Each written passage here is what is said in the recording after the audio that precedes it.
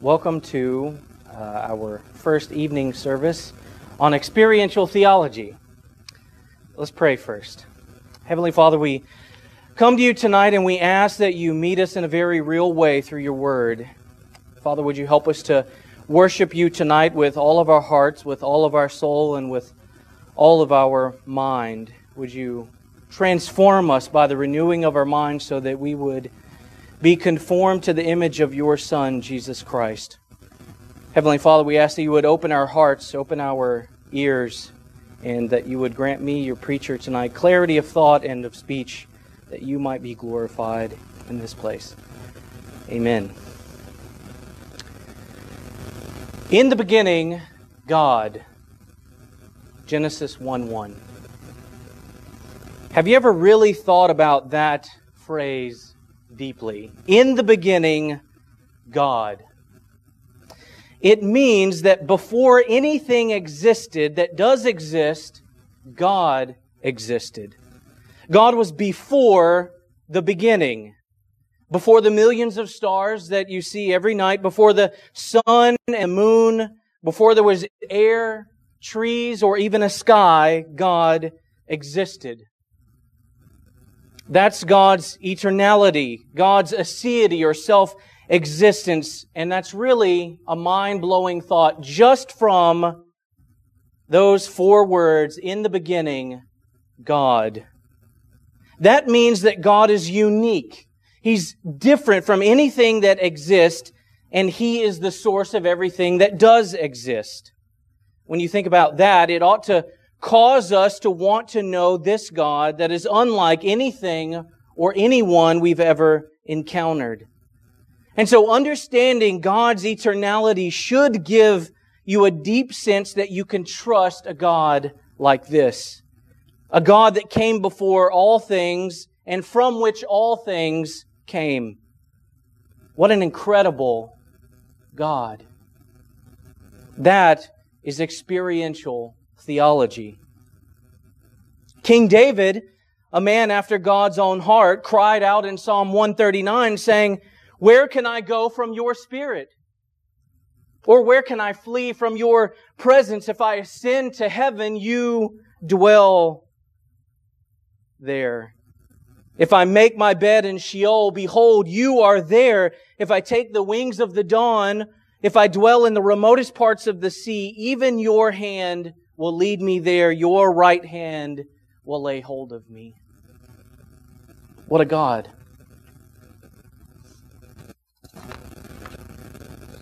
But what does all that mean that David just communicated? Well, it means that God is omnipresent. He's in all places at all times. And what it further means for you in your life is that no matter what is happening in your life, how hard it's become or how dark it may seem, you can't escape God's love for you as a believer, nor His presence. And His hand is always ready to lay hold of you. This is a God that you can cry out to like David did at any time, anywhere, and know that He's there. That's experiential theology. The Apostle Paul, speaking to the Christians, just like you and me, in Ephesians 1:13 and 14, says, "In Him," that's Christ, "you also, after listening to the message of truth, the gospel of your salvation, having also believed, you were sealed in Him with the Holy Spirit of promise, who is given as a pledge of our inheritance with a view to the redemption of God's own possessions to the praise of His glory." Now, what's going on in this passage? Well, you, as a believer, are sealed in Christ. But with what or with whom are you sealed? And then what does it mean to be sealed? We need to answer these questions. Beyond that, there's the question of, well, what does this passage have for me? What's significance? What's the significance of this passage for my life? What's the significance of this passage for your day-to-day life? Well, it means that every believer is sealed as God's possession by the Holy Spirit. The Holy Spirit is given as a pledge of ownership or as a promise of your redemption. It means that God is so serious about your salvation and your security that the Holy Spirit is given to you so that you know you will belong to God. In other words, your salvation is 100% secure. That's experiential theology. I want you to, just for a moment, imagine being a slave in ancient Rome.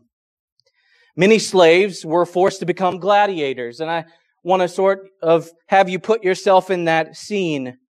And to be a gladiator meant that you were effectively a slave of death.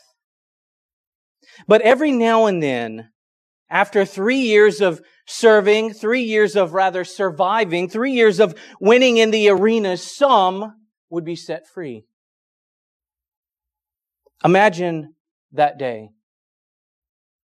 If you were that slave, if you were a gladiator, imagine the day that you got to stand before the Roman official or the emperor after 3 years of surviving, 3 years of not seeing your family, 3 years of being beaten and treated as a slave. You're finally going to be free. But here's the problem. You're a slave. And because you're a slave, you have the marks of a slave. And how would anyone believe you if you told them you'd been set free and you know what they did to runaway slaves? But it wasn't just your word that you had. You were given a wooden sword called a rudis. And that rudis was a sign and a seal, a pledge for your freedom. It was proof of your freedom so that everyone could see that you are now a free man.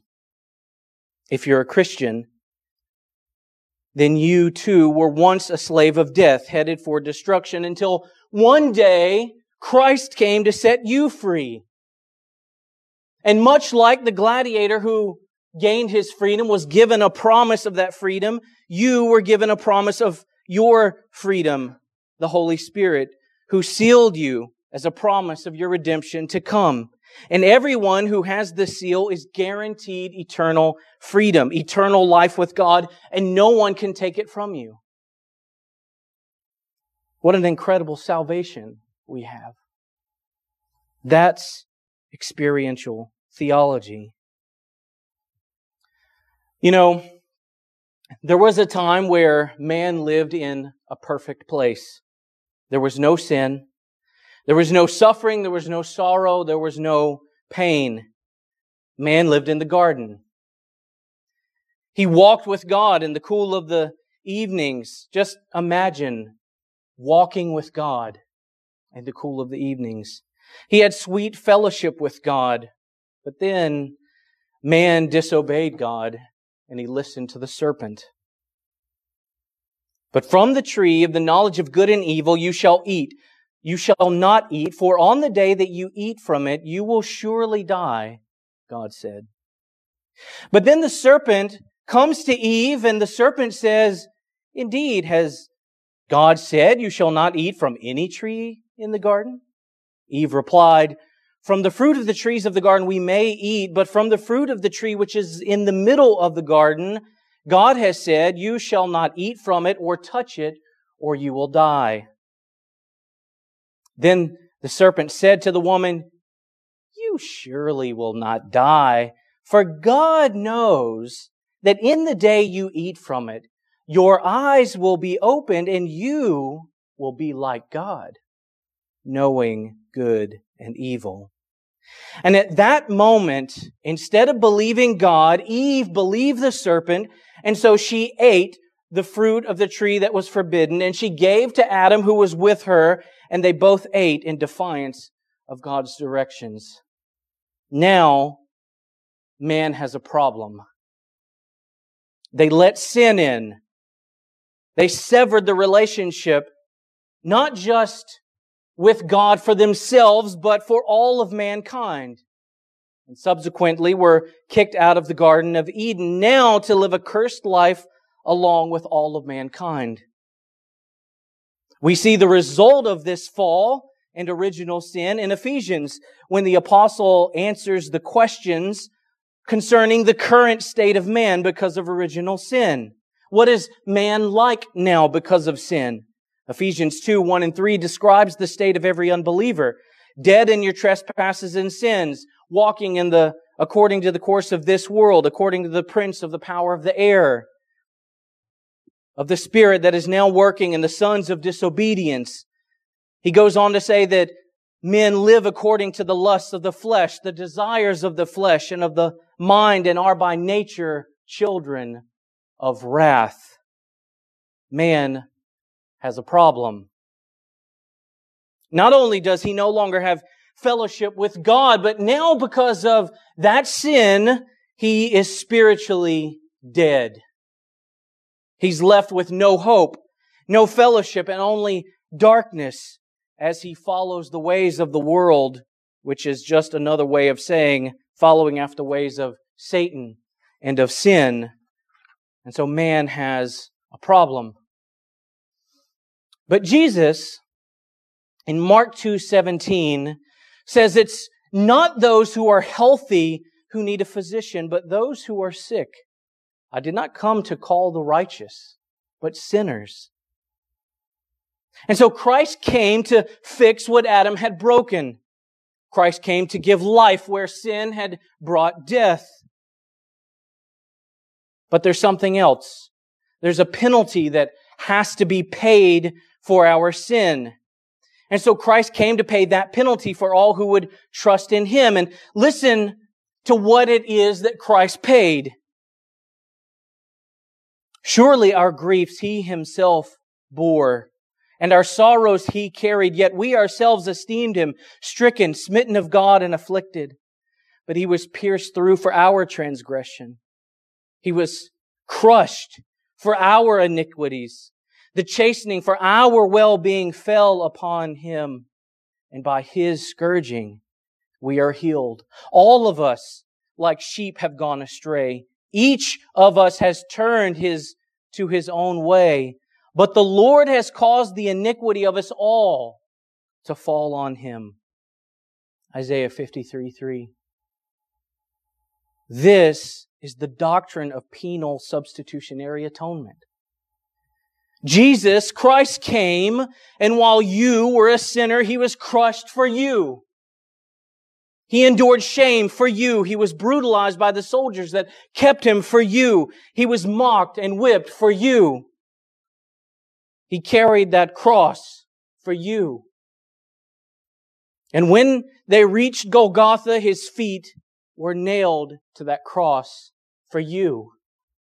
His hands were nailed on that cross for you.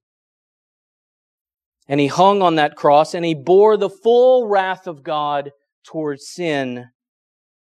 For all who would repent of their sin, professing Him as Lord, and believing in their heart that He was raised from the dead, He did it for you.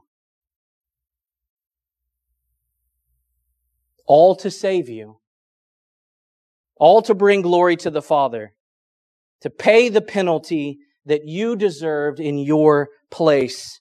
And on the third day, He rose again, and now He prays for you at the Father's right hand. What a Savior we have. What a Savior we have. And so when we hear Christ say, if anyone wishes to come after me, he must deny himself and take up his cross and follow me, we respond with a loud voice that says, here I am, Lord. I'm following. How could I not follow a Savior that suffered as you did for me? Here I am, Lord. That's experiential theology.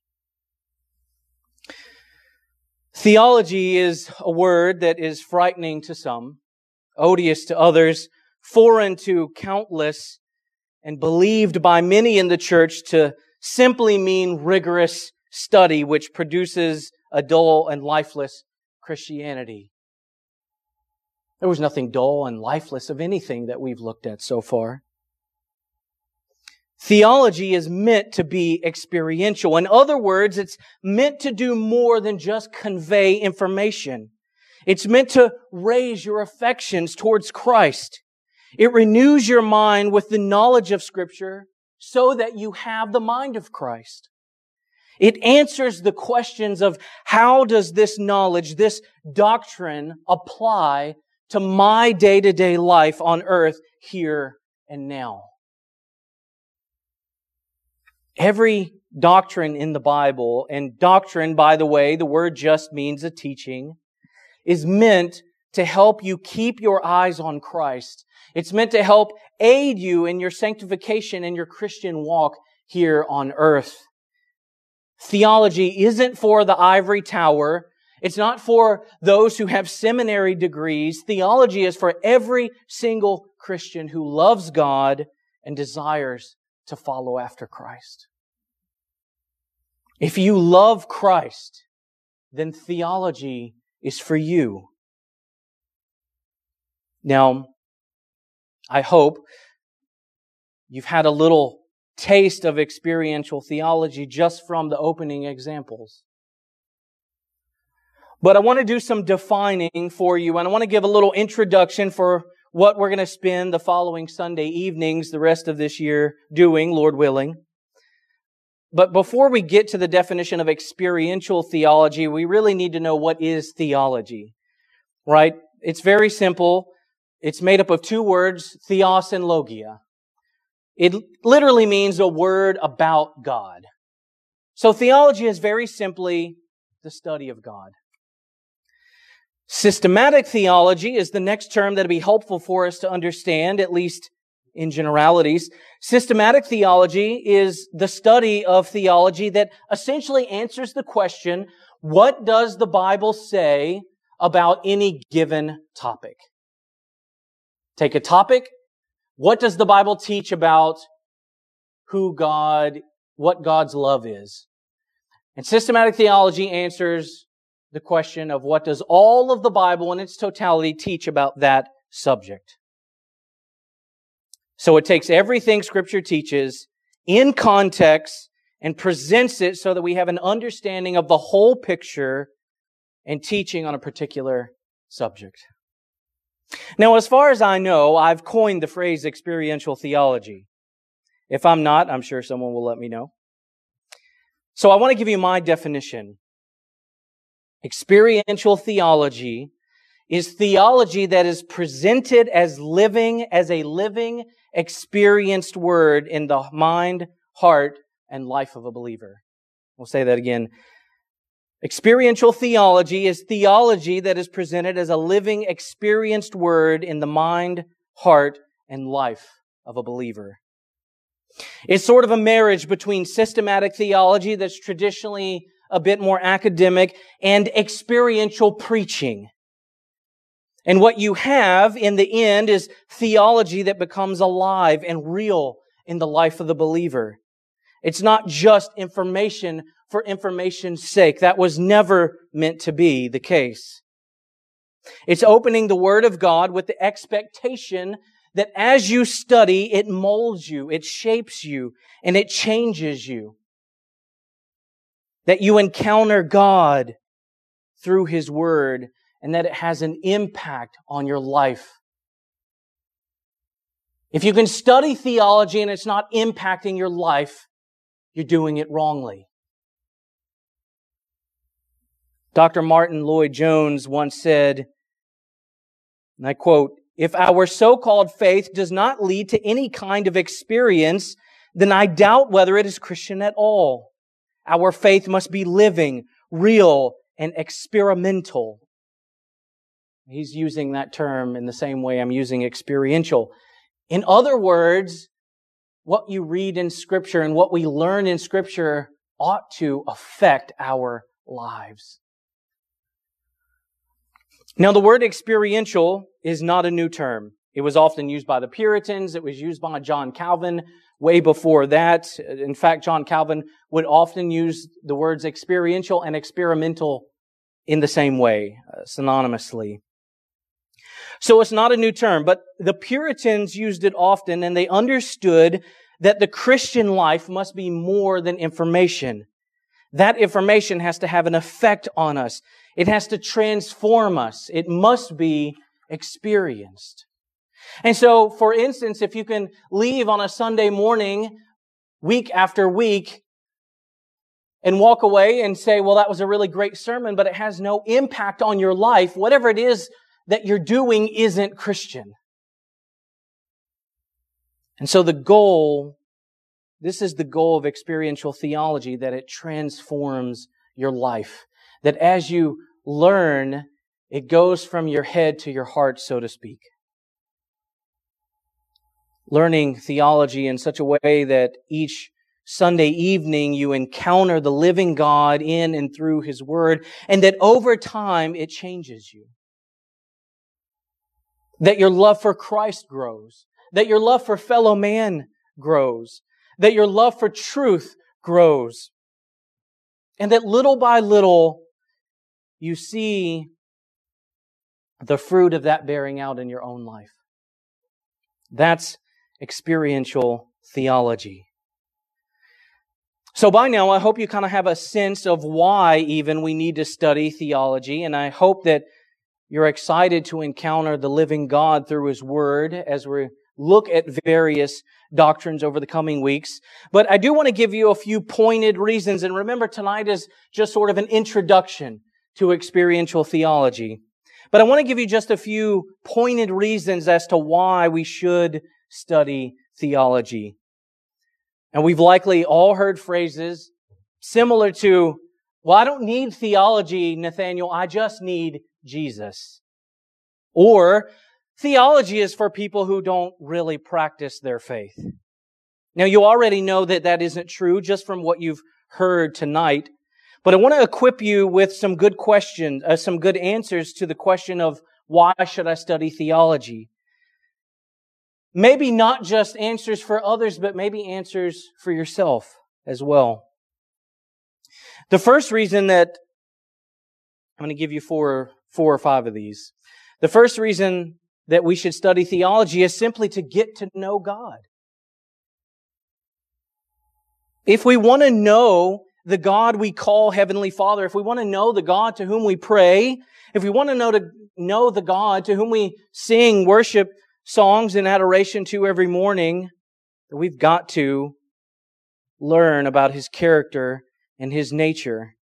And the Bible is the only place to learn about who God is as He's revealed Himself to us. For instance, lots of people will tell you that God is a compassionate God. He's a loving God and that He's a just God. But how do you know that? How do you know that? Well, we know that, for instance, because we can read in Exodus 34, 6 through 7, where Moses meets the Lord to replace the 10 Commandments. I mean, that in and of itself is an example of God's graciousness. But listen to what's said. It says, "Then the Lord passed in front of him," being Moses, "and proclaimed, the Lord God, compassionate and gracious, slow to anger and abounding in loving kindness and truth, who keeps loving kindness for thousands, who forgives iniquity, transgressions, and sins. Yet He will by no means leave the guilty unpunished, visiting the iniquities of the fathers on the children and on the grandchildren to the third and fourth generations." And so we know God is compassionate, loving, and just because that is what the Scripture teaches us about God. And this should have an impact on your life. Coming to understand this should impact your life. Because now you know that when you pray to God, that you can know with certainty that the God you are praying to is a compassionate and loving and just God. The Bible is full of God's attributes and teaches us a lot about who He is, His character, His nature, which should want to make us study theology. The second reason to study theology is so that we may grow to delight in God and what He's created. We've said this already, but theology is not at all about head knowledge. It's never less than that. But it always has to be more than that. It's about coming to know God and to know His creation in such a way that you find yourself in awe of a mighty God. Psalm 19:1 says that the heavens are telling of the glory of God, and their expanse is declaring the work of His hands. And when we consider that God has created, when we consider what God's created, and consider who God is, it ought to make us want to cry out like King David did in 2 Samuel. David says, "For this reason you are great, O Lord God, for there is none like you. And there is no God beside you, according to all that we have heard with our ears." The third reason to study theology is to reveal to us God's plan for mankind. To reveal to us God's plan for mankind. The only way, let me say that again, the only way to truly understand man and his nature is to hear what God has to say about him. Genesis tells us about the relationship we were meant to have with God. The proto-evangelium in Genesis reveals God's solutions to the problem that man now has, sin. The Apostle Paul helps us to understand human depravity and the wickedness of sin. And then we see God's love and plan for redemption in the person and work of Christ. And in Revelation, we see the return of Christ and His response to mankind and man's final dwelling place with God. So from Genesis to Revelation, we get a full understanding of who mankind is in relationship to God as far as God's been pleased to reveal it. We see whom we were created to be and what God has done to deal with the issue of sin. We learn what the natural state of the heart is due to total depravity. And we learn what it is meant by getting a new heart. And so we study theology so that we have God's view on the heart and the purpose of man before and after the fall, and then for all eternity. The fourth reason to study theology is so that we love God with all that we are. I think one of the most heartbreaking realities in the church today is to hear a Christian say something like, "I love God," and then to discover that they really know nothing about Him. And so someone says, I love God, I love Jesus, and as a believer, especially if you've never met the person before, you go and visit someone and someone says, "I'm a follower of Jesus," and you get a little bit excited and you think, okay, well, tell me about your walk with Jesus. Tell me about this Christ that you serve. What do you love about Him? What attributes strike you the most? And they just sort of look at you like a deer in headlights. And maybe they say something like, "Well, I love that God is loving in the New Testament instead of being wrathful the way He was in the Old Testament." And then at that moment, if you truly know God, your heart just sinks because you realize that they love a God that they don't even know. You realize that God, the first things ever killed were animals that God killed. God took their life to cover the sin and shame of Adam and Eve. What a compassionate God. That's the Old Testament. It was the Old Testament. But not only that, God saved Noah and his family. If you read that story, everyone was doing evil. Their thoughts were evil continuously, always. And instead of that being the end of mankind, God saved mankind and was gracious through Noah and his family. What a compassionate God. That's the Old Testament. God brought His people out of Egypt. And while they were on their way to the Promised Land, 10 times did they rebel against God. And He was long-suffering with them. 10 times before finally there was justice. God forgave them time and time again. God blessed His people time and time again. He was long-suffering, He was loving, and He was gracious. And that's just in the Old Testament. Not a wrathful God.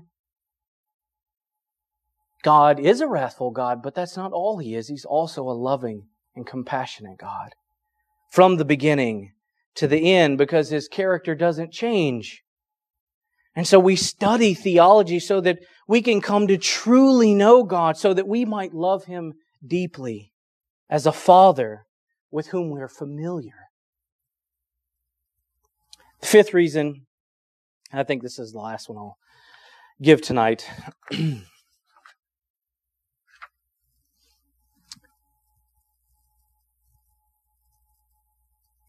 is we study theology so that we might come to love and serve Christ faithfully. So few people truly know much about Jesus' character and nature.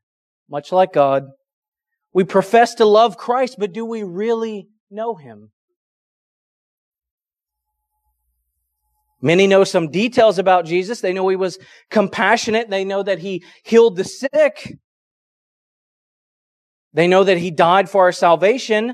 But many professing believers couldn't tell you what John means in 1 John 2:2 when he says of Christ, and He, that's Christ, is the propitiation for our sins. They couldn't tell you what that means. They couldn't tell you about Christ's deity. In fact, many Christians reject His deity altogether. They couldn't tell you about His oneness with the Father or talk to you about the fact that Jesus is in fact God, the second person of the Trinity.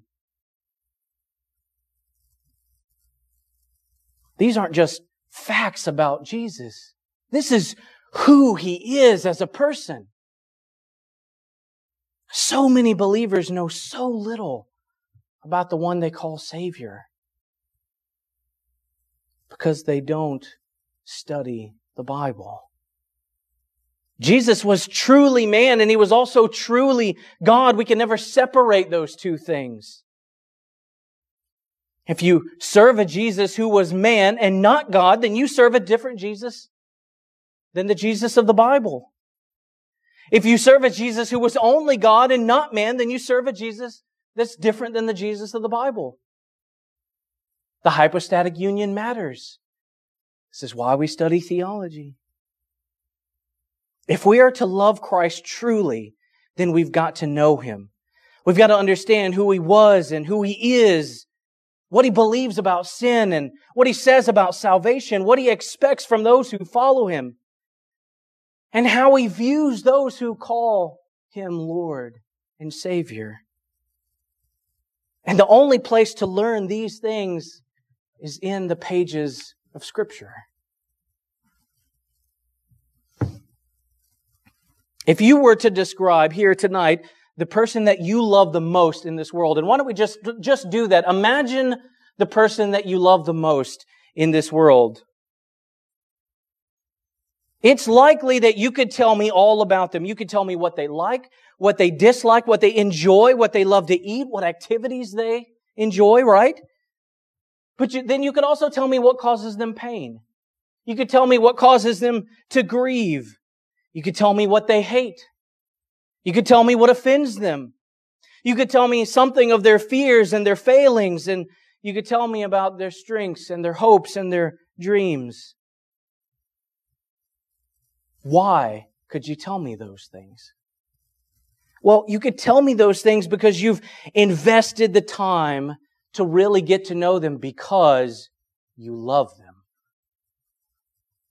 And yet, so few spend the time to get to know the Christ they proclaim to love.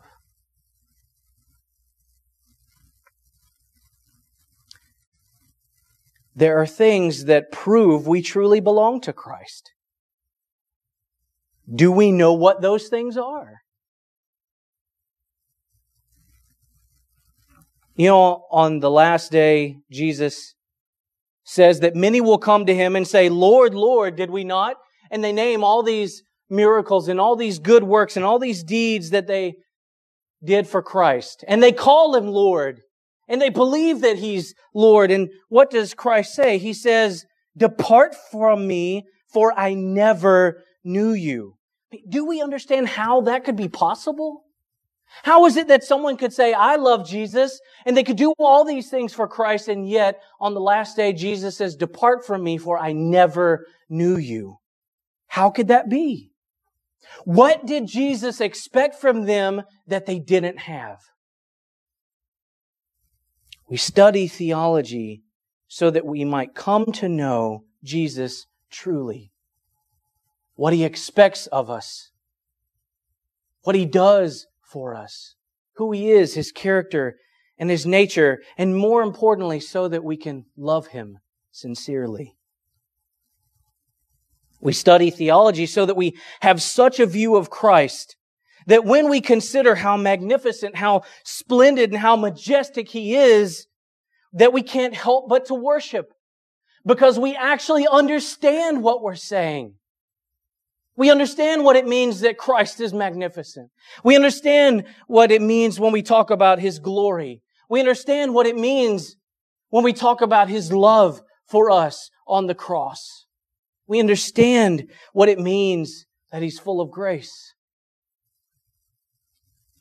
We study theology so that we can say with the Apostle Paul, for I am convinced that neither death, nor life, nor angels, nor principalities, nor things present, nor things to come, nor powers, nor heights, nor depth, nor any other created thing will be able to separate us from the love of God, which is in Christ Jesus our Lord.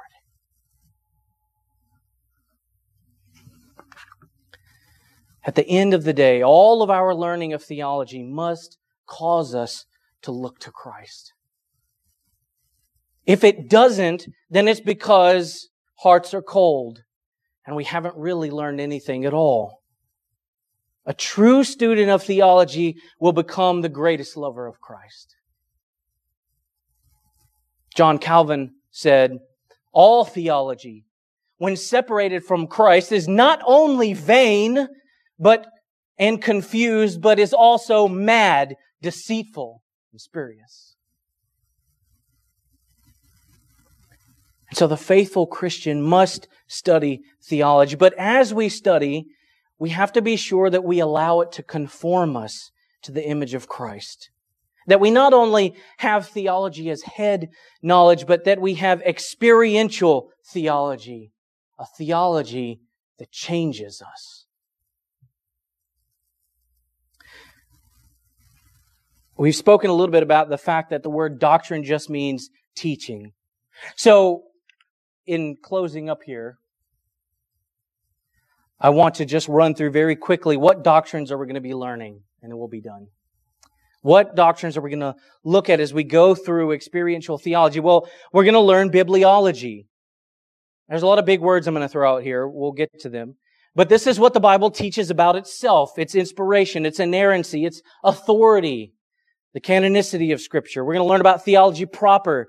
This is the doctrine of the existence and being of God, including the triunity of God. You'll develop a good Christology. This is an understanding of the person and work of the Lord Jesus Christ. And this is so vital that we truly understand who Christ is, both His divine nature and His human nature, not two natures, but one. Because salvation is dependent upon what Jesus you follow. If you follow the Jesus of the Mormons, for instance, or the Jesus that the Buddhists may speak of, or the Jesus that the prosperity gospel teaches, then you are following a different Jesus. And so we'll learn what the Bible teaches us about who Christ is in the work of the cross. We're going to dive into pneumatology.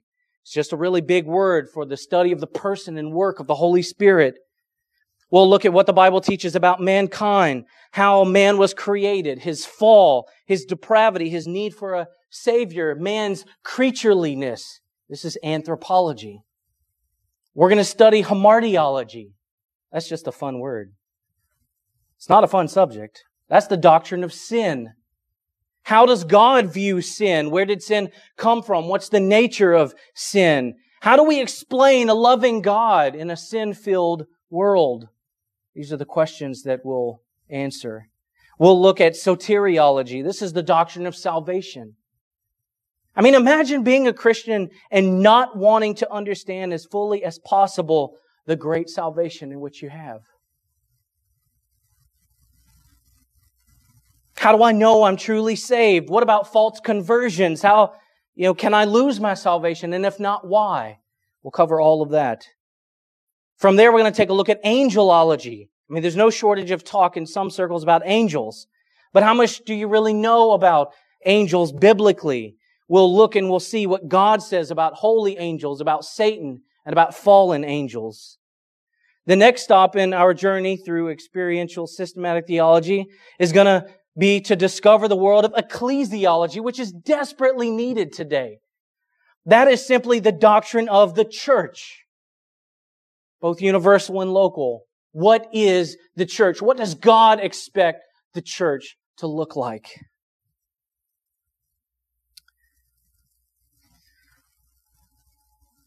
Are we to meet in corporate gatherings, what some might refer to as organized religion, or are we meant to just be in homes, undefined and sort of haphazardly put together? I guess that's the unorganized religion. Does God care what songs we sing or what we wear to church? Does God care how we worship Him? Do we only do the things that are prescribed in Scripture to worship? Or can we do whatever isn't expressly forbidden? These are the questions that we'll answer when we look at ecclesiology. And then lastly, we're going to look at eschatology. This is the doctrine of the end times. We'll learn about heaven and its glories and about hell and its horrors. And we'll learn about the two groups of people that will either dwell in one or the other. The goal of experiential theology is very simply this, that the theology you learn becomes the theology you live. That's it. Because as Martin Lloyd-Jones has said, true theology always moves the heart. True theology always moves the heart. And so by the time we end, Lord willing, how many ever Sundays that ends up being, you'll have a good overview of the entire Bible in terms of these major doctrines we've mentioned. At least you'll have a good overview. And the hope is that you'll be overwhelmed with a love for Christ and God that you've never had before, because your understanding will be much deeper than it ever has been before. And as we go along, my hope is that you let each teaching, each doctrine go just really into the depths of your soul, and that at the end you come out looking more like Christ. And that ought to be your goal as well. That you come out thinking more like Christ, loving more like Christ, and able to communicate those same truths to others in a way that you never could before, so that they come to look more like Christ and think more like Christ and love more like Christ. That's experiential theology. Let's pray.